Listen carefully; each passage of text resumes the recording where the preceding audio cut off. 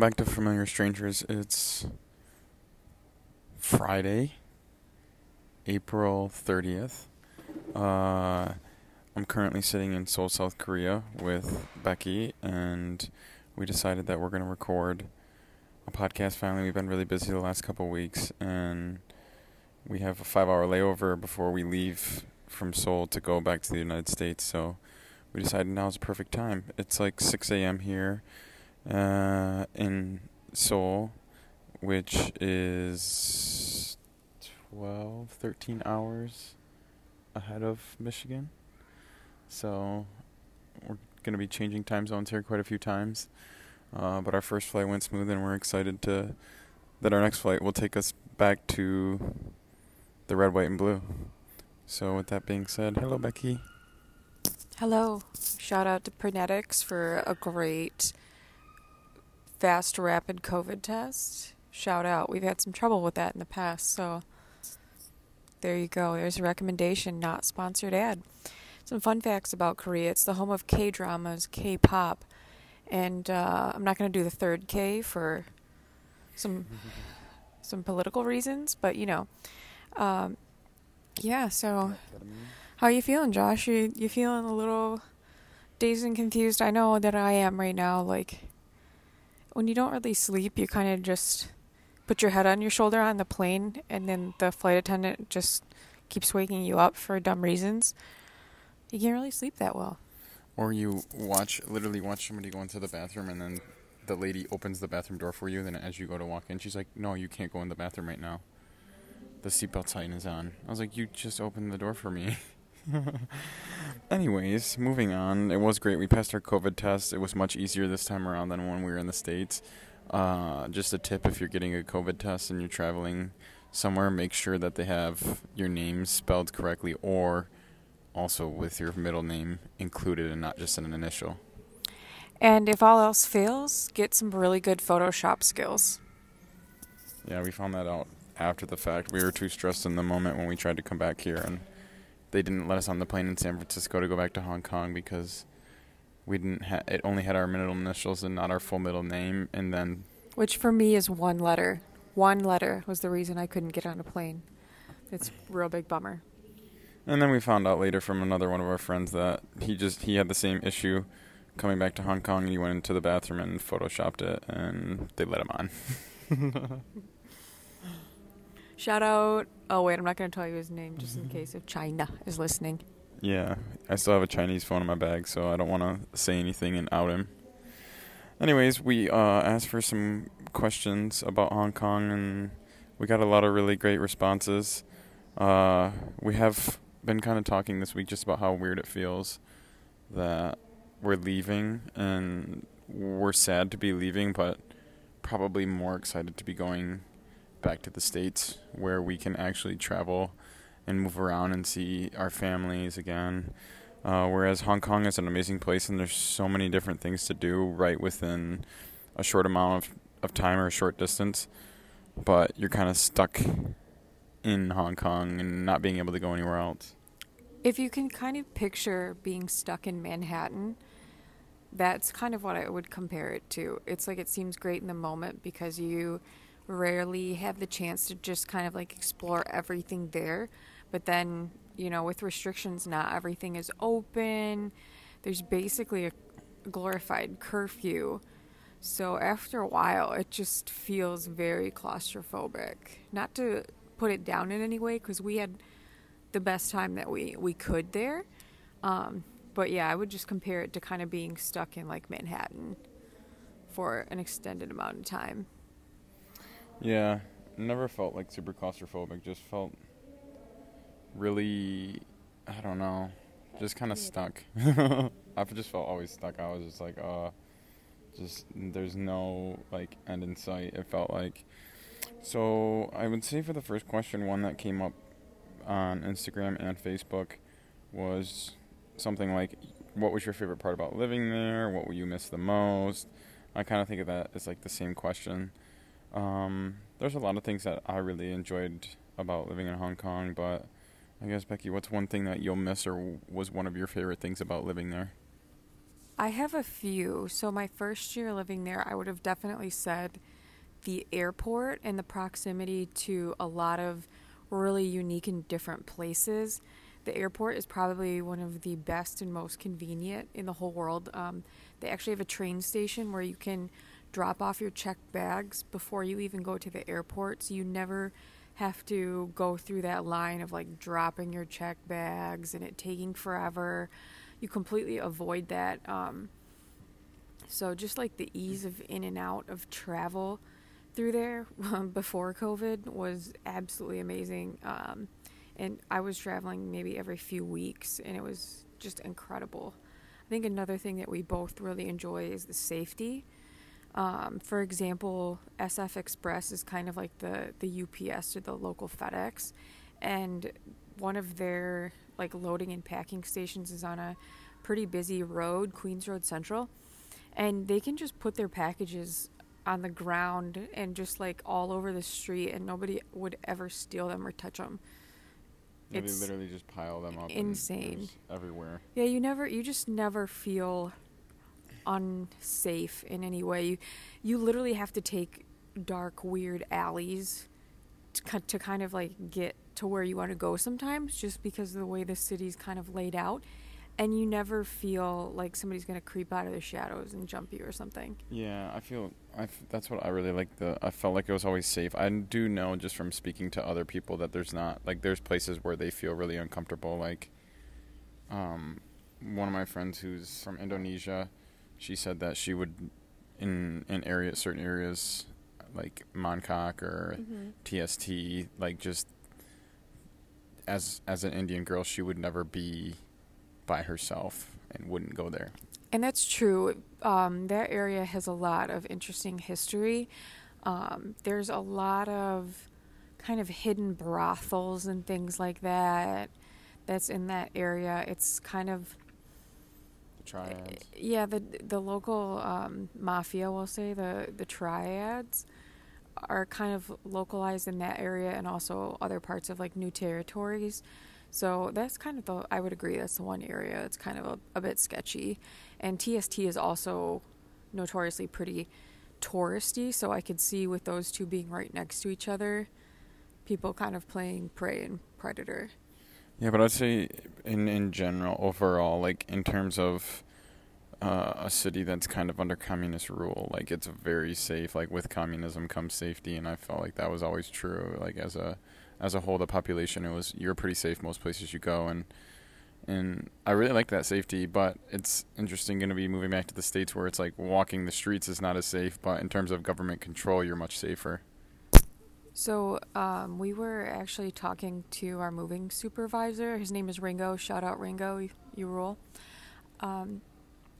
We had an interesting conversation about the different types of freedoms and feeling safe.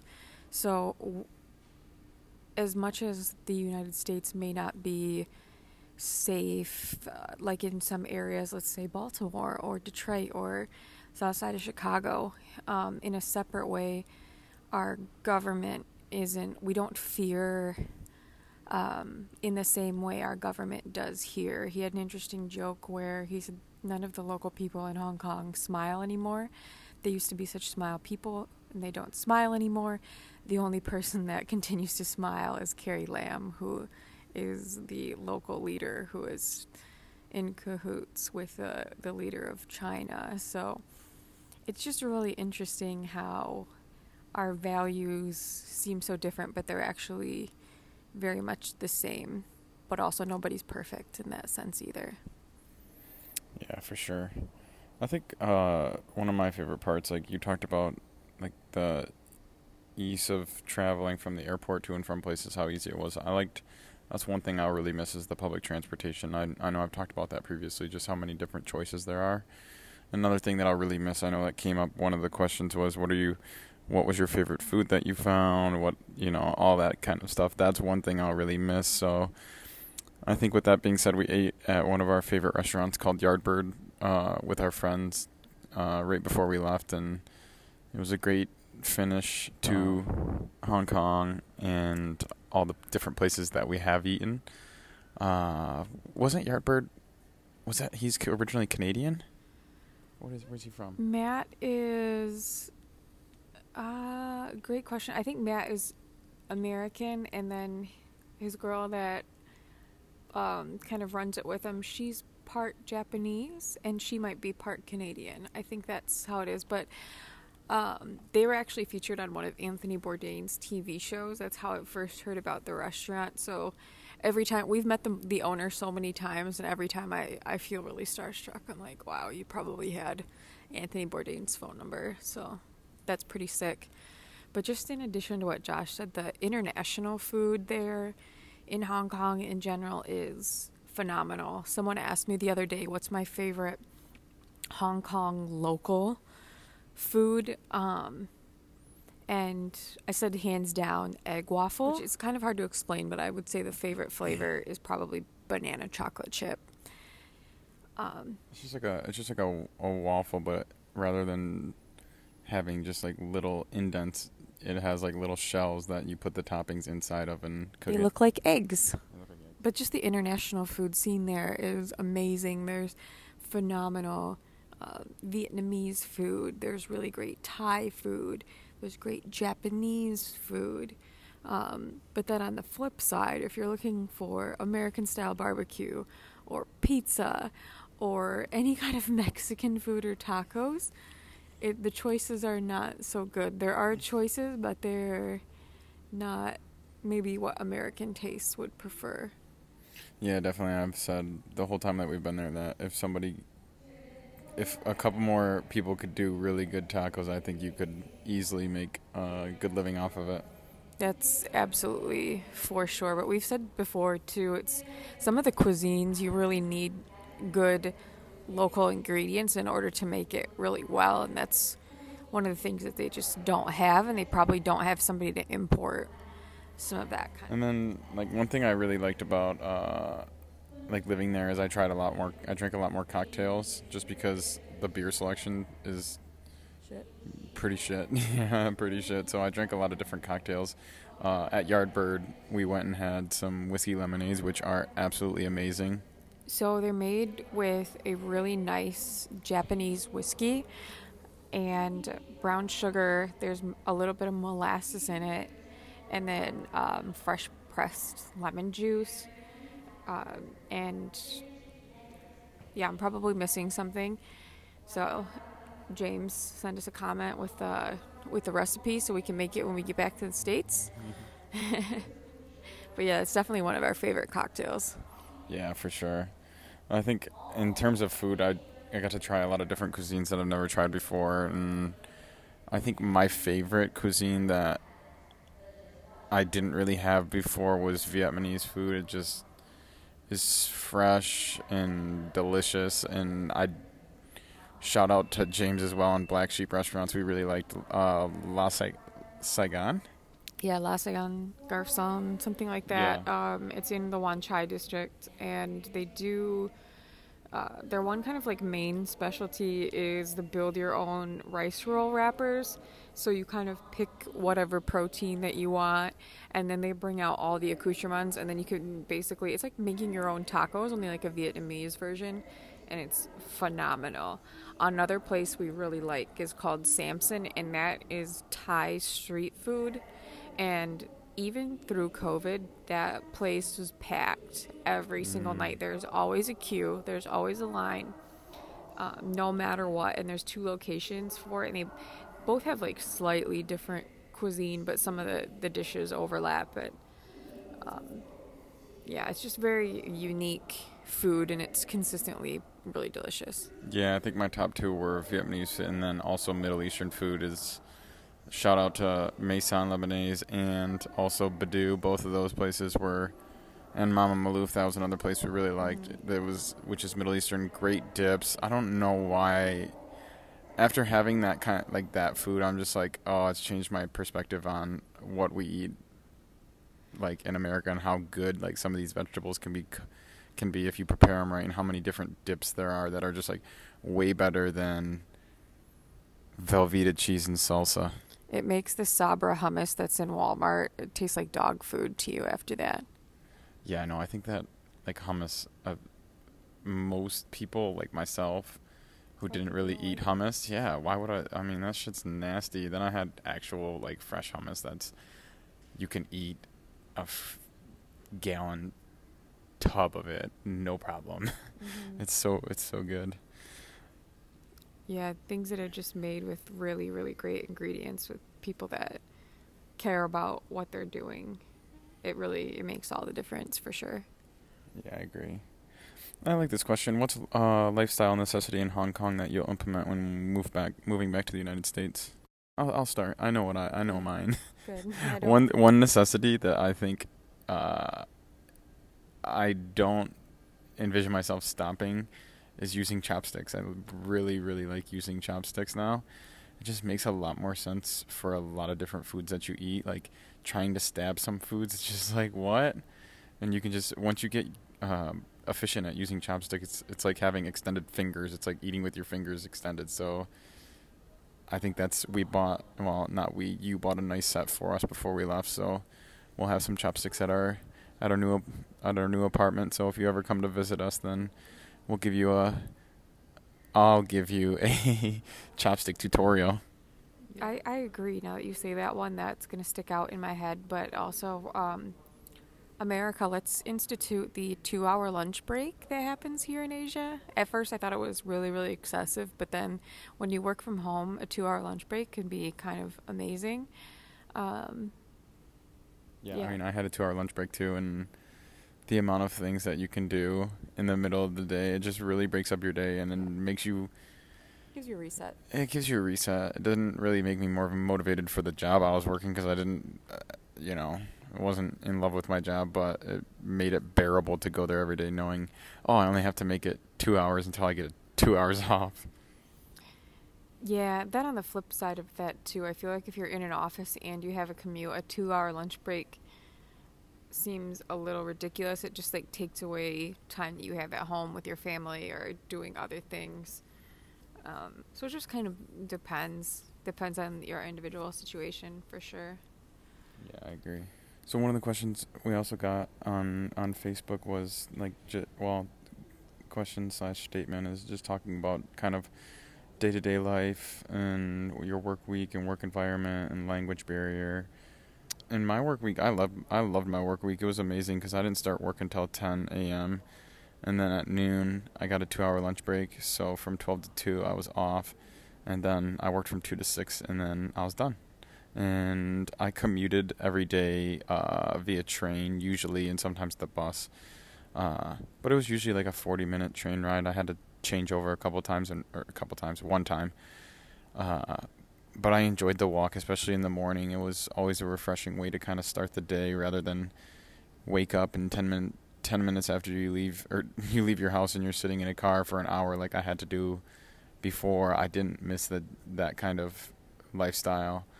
So I got to explore both parts of the city that I worked in. One was called Qingyi and one was called Chunwan, which are both like new territories.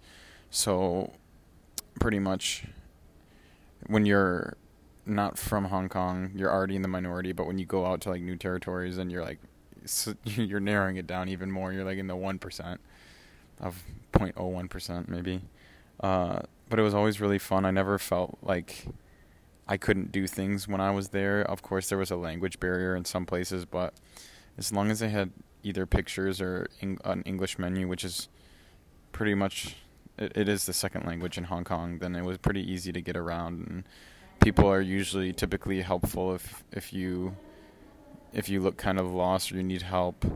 They're willing to kind of point you in the right direction if they can help. Yeah, I would say Hong Kong, out of all the countries that I've been to, is the most adaptable for English speakers, just because so many people, that's the language that they learn in school. They learn dual, triple, quad languages.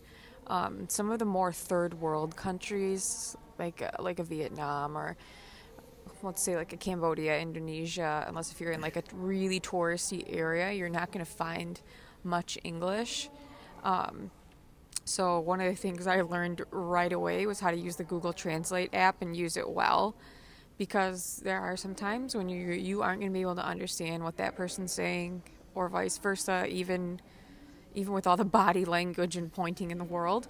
But it can be helpful, and sometimes those people don't realize that app exists, and then you type something and then you hand your phone over to them and they read it and they're like, oh my gosh, this is what I've been trying to say, like we're communicating. So that was a really handy tip, just for like the language barrier. Do you feel like when you first got there, I know you've lived a few different places, but do you feel like you experienced culture shock, or did you feel like you settled in pretty quick and it wasn't really much of a problem for you? I don't know about culture shock. I was just really scared when I first got there because I was by myself in a completely foreign country. It was the middle of the night when I arrived at the airport. Like I said, I was by myself. My phone did not work over there. It took a while for it to kind of like adjust over. So that was kind of scary because you don't have help, you don't have communication. You have to rely on, an email piece of paper that tells you directions, how to get around the airport and like where to go. Yeah, and then I just remember when I finally got to my apartment after, basically 24 hours of travel, it was like a huge sigh of relief. It was a huge sigh of relief. But it takes time to get used to any new area. And then with it just being another country, at first I kind of felt like a fish out of water because you immediately become the minority. You are the only one that's like you around there.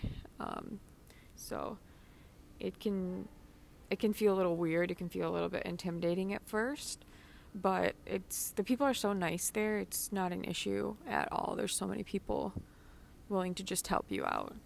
Yeah, I never felt weird about being like a minority or anything like that. I always felt like people I always felt like white privilege was always even a thing here. It was just like it's different. It's not like an American, but like I definitely think there is some similarities there. I don't, maybe I've just experienced more of it than Josh, but there have been multiple times where I have been to a place where I've been to multiple times, or like I've taken the Macau ferry many times, and there have been a few times that I've gone through, and it's similar to an airport process, but not really. They basically just like stamp you at like an immigration desk, and then you walk to a boat dock and just get on. But there've been people that are clearly Asian or look local, and nobody's ever gotten stopped, and I get stopped and they check my passport and ask me what I'm doing there every single time. So it just makes you kind of feel like a terrorist, but it puts you in those shoes of like anybody else traveling to any other foreign country and kind of feeling a little bit singled out. Like you immediately feel how that feels. So in a way, it's kind of an interesting experience to have that. I personally like to know how other people's shoes kind of feel. So it's interesting in that way. Yeah, it is. I never, kind of going back to, I never felt like I would call it culture shock, but I think I would just call it shocked in general. I went from living in a place, in places that were very rural and country, to Asia's world city. So it was like, take your world and flip it upside down and see what happens. Thinking back now, like having left there, how comfortable I was living there versus how uncomfortable I was when I first got there. Just learning all the different processes, like how to pay for things, like what's the prices of things, like how to do the math in your head so that you know how much shit costs. Going to all these new restaurants, like what the fuck am I supposed to order? I've never ordered any of these things, and I know that was really frustrating for me at first, like just trying to find my own way, and I got frustrated a lot. So obviously I thank you a lot for your patience. I got frustrated quite often, but I always said to you, I was like, I'll get there. I just need some time to figure this shit out. And then once I figured it out, it was like, oh my God, like this, an amazing place to live, and I never felt not speaking the native language was a problem or a barrier for you, just because, like you said, so many people speak multiple languages. One of the questions was, did we pick up any of the local language, which is Cantonese? They speak Cantonese, which is like a form of Chinese. But would you say it's like a dialect type situation? No, they actually have, well, sort of. That is, yeah, sort of. So in Mandarin, they have 4 tones, and then in Cantonese, they have 9 tones. So basically, like you're saying the same phrase almost, but it's the way you say it and how you raise and lower your voice. So it's much more complicated to learn Cantonese. Yeah, it's very difficult. Anytime I was working with students, I worked mainly with younger students, and they always had fun trying to teach me to say words, and I'd say it back to them 20 times, and they'd be like, nope, you're not saying it right. Nope, you're saying it. You're not, pretty much not saying it in the right tone. Or I'm just like, my tongue does not make that sound. Just like something I always laughed at is like TH is such a hard sound for Asian people, just because you don't have that. Everything is like very crisp, and it always sounds like people are angry at you when they're talking to you in Cantonese. So like if they try to say a TH, it's always like tings or thank you. It's so funny. I think the very first phrase that I learned was Josan, just because I was always at work in the morning, like one of the first people, and this was like me and the cleaning lady, and the cleaning lady speaks like no English at all, and she would say that to me every single morning. Josan. And which means good morning. Good morning. Yes, it means good morning. So when I finally figured that out, it was like, all right, that was obvious. Yeah. Yeah. Other things, like little easy ones, Leho. Leho is like pretty much like our version of saying like how are you, like hello, how are you, from what I understand. My favorite words to learn though were how to say goodbye in Cantonese. I thought, man, I'd really like to pick up some of the local language, and like saying hello and goodbye is like a really great tool to have, just to be able to be cordial with other people. So I really liked the saying for goodbye. Do you remember it, Becky? Oh yeah, well, I use the slang term. I use the less formal version of goodbye, and it's bye bye. And that is not even being funny. That is how you say it. Bye bye. So I enjoy telling people bye. Another one that I learned from a coworker is a Happy Friday, which is Hoi Sam Sin Keum. Hoi Sam Sin Keum. So, Happy Friday. Oh, that's a good one. Mm-hmm. Yeah, saying bye-bye, that's not just to be to be a dumbass. That's literally just how they say goodbye. Bye-bye. Bye-bye. Bye-bye, Mr. Josh. They say it like 10 times, too, sometimes. My favorite, shout out to my friend Naomi. She taught me some slang, some bad slang, like Diule Lomo, which means fuck your mother, pretty much. And she also taught me sexy, which means eat shit and die. So very useful pieces of the language. We're very sorry, locals. I never actually got to use them. I heard other people say Diule Lomo though before. You? No. One time at a comedy show, and one time somebody was talking about speaking to the cops in Cantonese, and that's what they would say. We also learned at a comedy show that Batman is 8. 8. Yeah. The kids taught me 1 to 10, and I don't remember any of them, so I apologize, but they taught me numbers. They would teach me how to say their names, because how they say their names, like we say our given name, then our family name. So, like Josh Fritch, but they say their family name first. So it would be like, if my name Joshua Jason Fritch, it'd be like, my name is Fritch Joshua Jason. On jumping off of this onto names, so the culture here is really interesting. So you have your traditional Chinese name, and then when you go into basically like your version of kindergarten, you get to pick your English name. And all the families are different. Like some parents choose their kids' names. Some families even hire a service to choose their English name. That way it's an appropriate name. But it's really interesting some of the variety of English names that we have heard. So Josh, what is your favorite English name that you have heard here? I don't know. There's so many weird ones.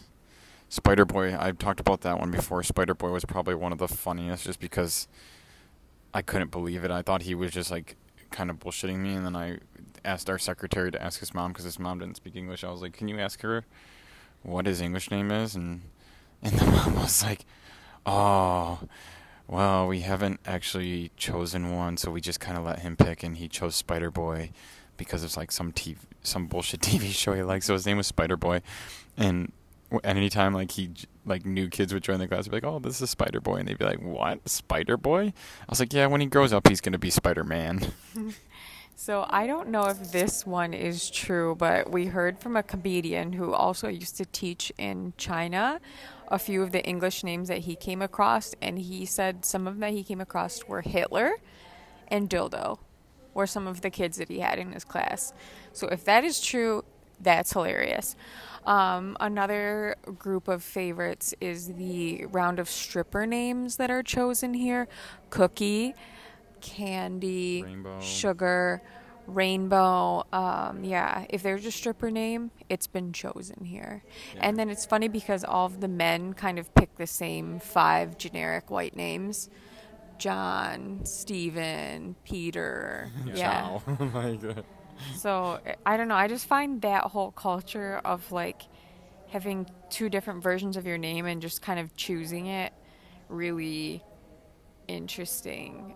Like, my coworker, shout out Winnie, she told me how when she was little she got to pick her name, and she loved Winnie the Pooh. Like, she loved that. And so that's how she picked her English name, which is a really cute name, and it suits her well. But it's just interesting because I think of how American child culture is, and when we had that conversation, it was when Frozen was huge. So I'm like, oh my gosh, can you imagine if all the little girls got to pick their names? There would be like 5 million Elsas in 1 year.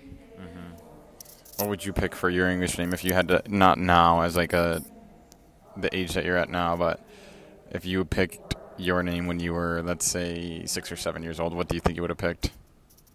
Oh, at 6 or 7? Yeah. I don't know. I was really into the Rugrats when I was little, so maybe Lillian or something like that. That would have been cool. I think, Dylan Lil. yeah, Dylan Lil, Chucky. I think my hair is kind of like Chaz. Chucky. Chaz. Yeah, your hair is like Chucky's. Chaz Maz Razelson. That's a good name. Anthony Kiedis, but all one word, no spaces. Yeah. Let's see. Captain Underpants. Yeah. I would have thought that was hilarious when I was little. Yeah. What about you? I don't know. I probably would have picked like Otto for Otto Rocket from Rocket Power. You have any funny ones? I was a huge Barney fan when I was really little. Maybe I would have picked Barney. Were there any words that you thought were funny when you were little?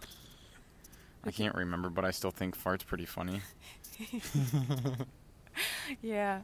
It's just funny how some of those words you learn them and you still laugh like you did when you were little. Yeah. Now when you hear them. I had this kid named, this kind of thinking of Otto, I had this kid named Aten. And he was like a little chubby, but he was never like, I never thought like, oh, this kid is super, super fat. But he always would tell me like, oh, my dad's so fat, I'm fat too. I'm like, Auden, you don't have to talk about yourself like that. And he's like, I'm fat. And he'd pull his shirt up and start rubbing his belly. The kid always had bad gas, so he'd always be ripping big farts. And he'd like rip a huge fart, like clearly I can hear it. And he'd be like, every time he'd be like, I farted. No kidding. Oh, wow.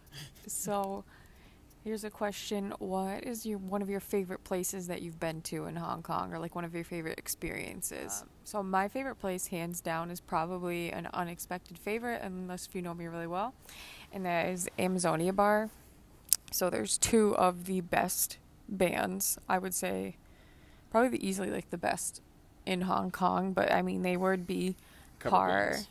They're in terms of cover they're definitely bands. cover bands. I'm not sure what an original song I would don't sound think like. original. Yeah, But definitely not original English.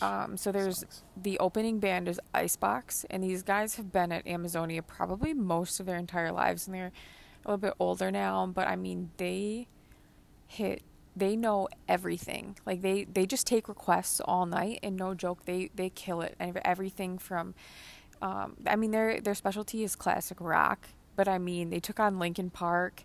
They do Red Hot Chili Peppers. Africa by Toto is our all-time favorite just because they make the animal sounds and it sounds like the jungle in there. It's very, very cool.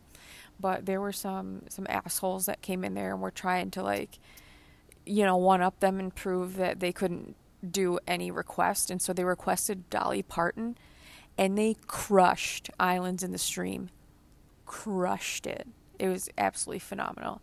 And so the follow-up band, and what happens is like, Icebox will do a set, and then the second band will do a set, and they kind of take turns all night because it doesn't close until, 4 or 5 a.m.? Yeah, they start at like 8 p.m. and then they pretty much play all night because they're in the Wanchai district, which is like kind of a big bar and club area where there's a lot of like strip clubs, sex worker clubs, and like that's kind of a fun fact about Amazonia. Anytime we told people like, oh, we really like it because we loved the music there, they're always like, oh, Amazonia, like that's a grungy place to go because there's always like girls in there working and stuff. But I never felt like it was not weird to be in there. It was like if you like good cover band music, which we enjoyed, it was never a big deal.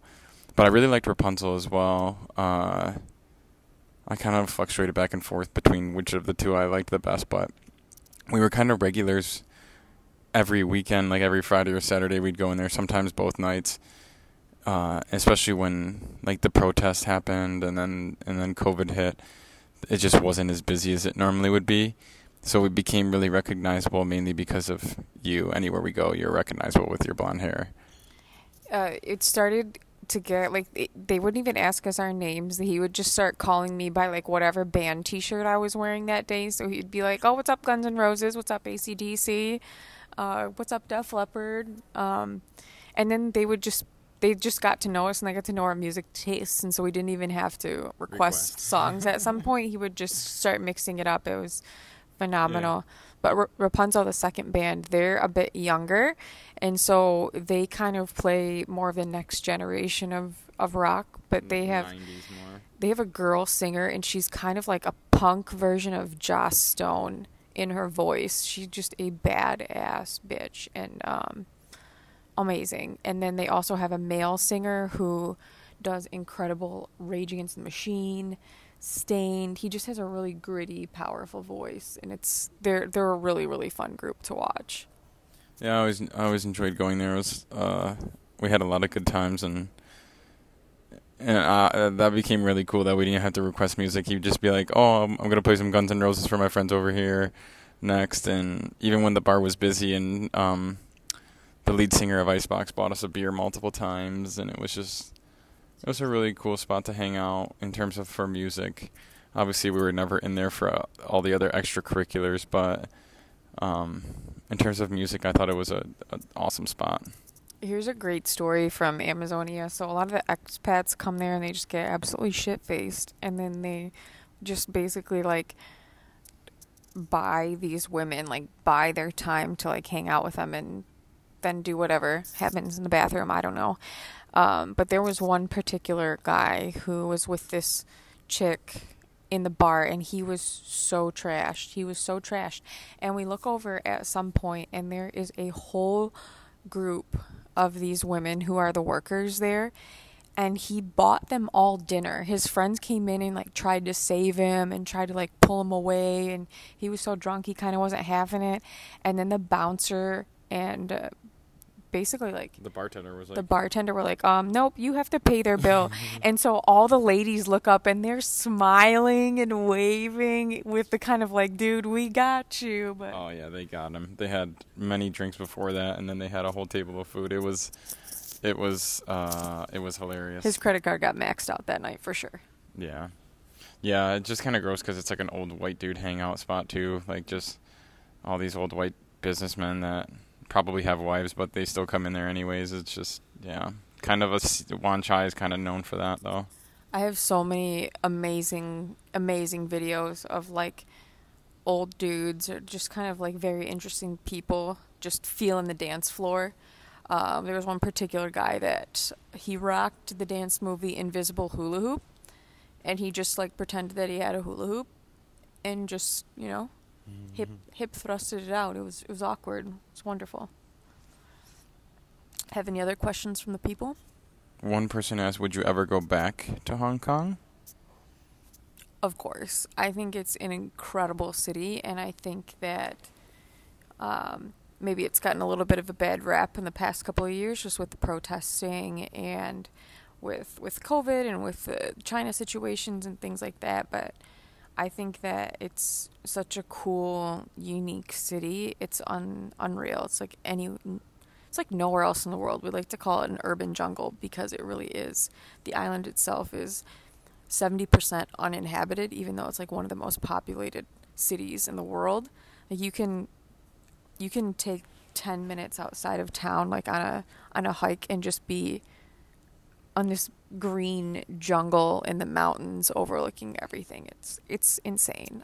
You could be on a trail where there's like like monkeys, vipers, pigs, and then you look down and you see skyscrapers. It was like yesterday before we left, we hiked to the peak, which is one of the tallest spots on Hong Kong Island, or one of the highest spots, and just standing up there every time is just amazing. Anytime you can look down on the city and you can see everything, but you're also in wildlife at the same time, and it's quieter up there, and at the same time, it always made me feel like I wish the city wasn't so big. I wish that it was more green. I wonder what the wildlife would always be like without it, and what the water would be like, and without just the insanity, the vast amount of buildings and people. If you want to see how much Hong Kong has changed, there's a great Instagram handle called Old HK in Color, and basically they take old photos and then they color them up, and then they also show you what that area looks like now in the modern world. So it's like what it looked like before it kind of became this urban metropolis that it is. It's really fun, a really fun set of cool images. Yeah, because I feel like old Hong Kong isn't. When you look at those pictures, you realize like how much it's changed even in such a short amount of time, and like. I feel like with China taking over more and the city growing, it's like all of those things, like they want to China wants to forget the past, that it was under British rule before, and like all those buildings and everything that were once like super beautiful is just like are no longer. So I always enjoy looking at that account because it's like, oh, this is what it would have been like if you were here in the 50s or the 40s or the 70s or even the 90s, and how much different. How fast it grew. It's phenomenal to see the transformation in a short amount of time. I also think something that I'll really miss that we kind of talked about right before we left, we had a really cool apartment.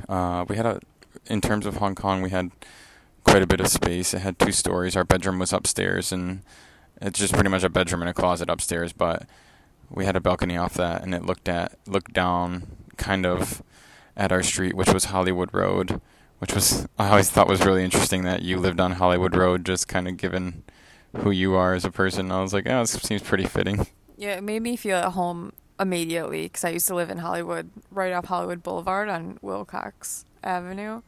So it was immediately like, okay, this is all fate. Like, this is all intertwined. That's cool. Yeah, it's kind of weird how life kind of works that way. I always was really appreciative, though, because we were in such a good spot. We were like kind of near, technically, I don't even know what district we're considered. It's like Sheungwan, Soho, Central is all right there. And it's like it's a very desirable place to be. I feel really fortunate. Anytime I would tell people, like, that's where I live, they'd be like, oh my God, like, that's awesome. And I'm like, yeah, but if I wasn't here with my girlfriend, believe me, we wouldn't be renting this apartment because we would have no money left. I'll just say this just because I found it interesting and I found it out. But we did the math, and the conversion rate of how much that apartment would cost in a year is roughly around $70,000 USD for a one bedroom that's like, they called it 1,000 square feet, but I would say it's between 600 and 700. Yeah, maybe with the balcony. Yeah. Maybe. Yeah, but we had a dope balcony just because like every building above us is like further up the mountain is much higher than us, and in the front of us it's higher than us. But where our balcony was, where it overlooked like Hollywood Road and Square Street, all the buildings were shorter than us. So it was like we were kind of out on our own island. Like nobody, we didn't do this, but we could have had the music and parties out on the balcony and nobody would complain. Whereas like in other apartment complexes or other places, people are so close to you, like you could never get away with that. Yeah, it felt private. It felt private even though you're surrounded by buildings, which is pretty rare. The only time that I feel like people were paying attention at all was when people on some of the lower rooftops, there's some of them where the angle is right, where people have been like, have seen us up there and have screamed and waved awkwardly. Yeah, it's a great, if you think people watching is fun, like out windows, sit on top of the balcony and you can see people like doing shit on top of on their roofs, on top of their apartments, or just, I mean, it's really trippy at first. Like when I moved there and we'd sit out there, it was just like I look and you can just see in everybody's living room, and it's just like at first it just, this is weird, but then after a while I didn't even think about it. Didn't even think about people looking in ours. Didn't look in other people's. It was just like, it was just there. Yeah, it's a great viewing location. Right below us, under the balcony, is Manmo Temple, and it's a really famous temple. It's really highly visited, especially around Chinese New Year. It's traditional to go honor the Buddha at temples, and you could just see people queuing up the streets in both directions, especially this year because people couldn't travel for Chinese New Year. So that was really interesting. And then during the protests, there was multiple times where we were literally watching things happen live. We would see the protesters running up the stairs and then, trying to disperse in whatever angle. And then 30 seconds later, there would be a swarm of police just chasing after them and, tear gas and everything else. It was interesting. Yeah, definitely. That didn't happen too often, thankfully, but we did get to see that a few times. I'm definitely gonna miss like the amount of walking too. I know like we're gonna be living in another city, and we're gonna have dogs, so we're gonna be walking a lot still. But like, I know my legs aren't gonna be as strong as they are right now, just from going up and down hills every single day. And it was like, when I would leave for work every day, it was nearly a mile walk. And it's like, it's going down on the way there, so it's not bad. But on the way home, it didn't matter if it was summer, winter, fall, or spring. On my way home, going back uphill, I'm going to start to sweat my ass off. I think that's one thing that I won't miss is having like 9 months out of the year being like 1,000% humidity and just unbearingly hot. Just the hottest, like especially the first year that I was there. The pollution was the worst as well. It took me a while to adjust, like to be able to breathe normally. I felt like I was dying. And I was like, wow, am I really this out of shape? And maybe I'm just not used to doing that many stairs, but also the air quality was not good. COVID's probably one of the best things that ever happened as far as that. That's probably why the locals walk so damn slow all the time. They're like, yeah, these crazy white people walk way too fast. I literally, when I would go to work, like in May, June, July last year before I went home for the summer, I would have to take a whole nother set of clothes because either I'd be so sweaty that I'd need to change, or I'd be so sweaty and it would just like instantly downpour rain, like mad rain, and I'd be soaking wet, have to leave my shoes out to dry, and it was just like, oh, I'm not going to miss that. Yeah. Always sweating, and then you go into a building and it's 20 degrees Fahrenheit in there, and it's like you're sweaty, and now you're shivering because it's so fucking cold. Yeah, it'd be the best. You'd see people, it's like 60, 70 degrees out, probably more around 70 degrees out, and people would be in like full-blown Canada Goose parkas, and you're like, what is wrong with you? I always laugh because of the I had multiple people try to tell me, like, oh, the wintertime it's really cold. Like, it's different than, like, in North America, like Canada or where you're from. Like, it's so humid here. So when it's 15 degrees Celsius and it's, like, whatever humidity, it's really, really cold. I'm like, give me a fucking break. Go when it's negative 15 with a wind chill of, like, negative 30, negative 40 Fahrenheit and tell me how you like that. That's cold. That will kill you in, like, minutes. So I always thought that was comical. I was like, you just don't have a very good understanding of how cold, like, a true, like, Canadian winter would be in comparison. All right. I think the last question is a good one to kind of finish on. What's something that somebody asked? What's something that you're looking forward to doing once back in the States? I'm looking forward to freedom. I think freedom is kind of high up on the list. I'm actually really serious though. There's freedom appreciated people. What else I'm looking forward to road trips. I'm looking forward to having basically like multiple countries within a country. We are so blessed in the States to kind of have all these different little pockets of culture in all of the different states. So we're really looking forward to just kind of exploring places that we haven't been, maybe places that I've been that you haven't been. And then we have so many friends kind of scattered across the country in different places, so all the more reason to just kind of travel. Yeah, we like to travel, so we'll visit people, but no more excuses for people not being able to visit us, huh? That'll be great. I mean, agreed. COVID helped. It's a long flight here, but I will say that my parents and my aunt came out, and I was very worried for them. I feel like they are so. They're.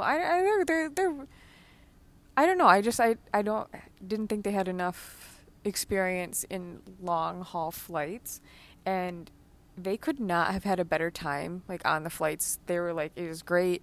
The seats were bigger. I could stretch out. They gave us free alcohol and snacks the whole time. Yeah. They had all the best movies. I got to watch, like, all these new movies that just came out. They just had a ball, even on the long haul flights, which I agree, international flights are a million times better than domestic flights. So I would not be scared to go somewhere just because you're worried about being uncomfortable on the flight, because generally it's so much nicer. And honestly, it's really nice to travel during COVID because it's so sparse on the airplanes. You're almost guaranteed you're going to get a row to yourself, and you can just make a bed and lay down.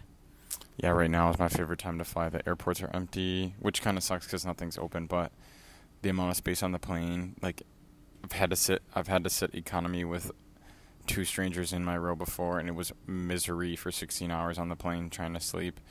Whereas now it's like, oh, I'm going to be able to lay down and have 3 pillows and 3 blankets and probably sleep most of this next leg, which is amazing. I'm looking forward to a lot of things. So when we get back, number 1, obviously seeing family and friends. Number 2, obviously having my dog. But some of the things I'm looking forward to is, like, seeing concerts start to kind of reopen, being able to go to see live music again. We already have tickets bought for Machine Gun Kelly in Detroit. We want to go see some comedians that we've been watching from afar for a while now, and you've wanted to see. We want to go to Nashville, see some country music. Live sporting events. Now that I've really gotten into UFC the last couple of years, I really, really want to go to a live UFC event in the near future. And then also just, like, being, like, that we're going to be living on the East Coast, it's going to be really fun to go to some of these East Coast cities that I've never been to, like Boston, Philly, New York City. We're going to be closer to, like, North Carolina. I'm just really excited to kind of explore those cities and maybe go to some places that I've always wanted to, but like when you move across the world, it's like you kind of forget that those were all on your list. But now that we're going back, it's kind of like, oh, I'm getting really excited because I know we're actually like, we're not going to be stuck in one spot. We can actually travel and go places and still see new places because America is so big. So are you going to sing the national anthem now, or? No. I think kind of wrapping up, it's just, I'm really thankful for the experience in Hong Kong. And I was telling you this last night before we left, just how thankful I was for you to kind of take me in, you know, just on a whim. Like, we had been talking. Just an unemployed man living with his parents. Yeah. Just taking him in.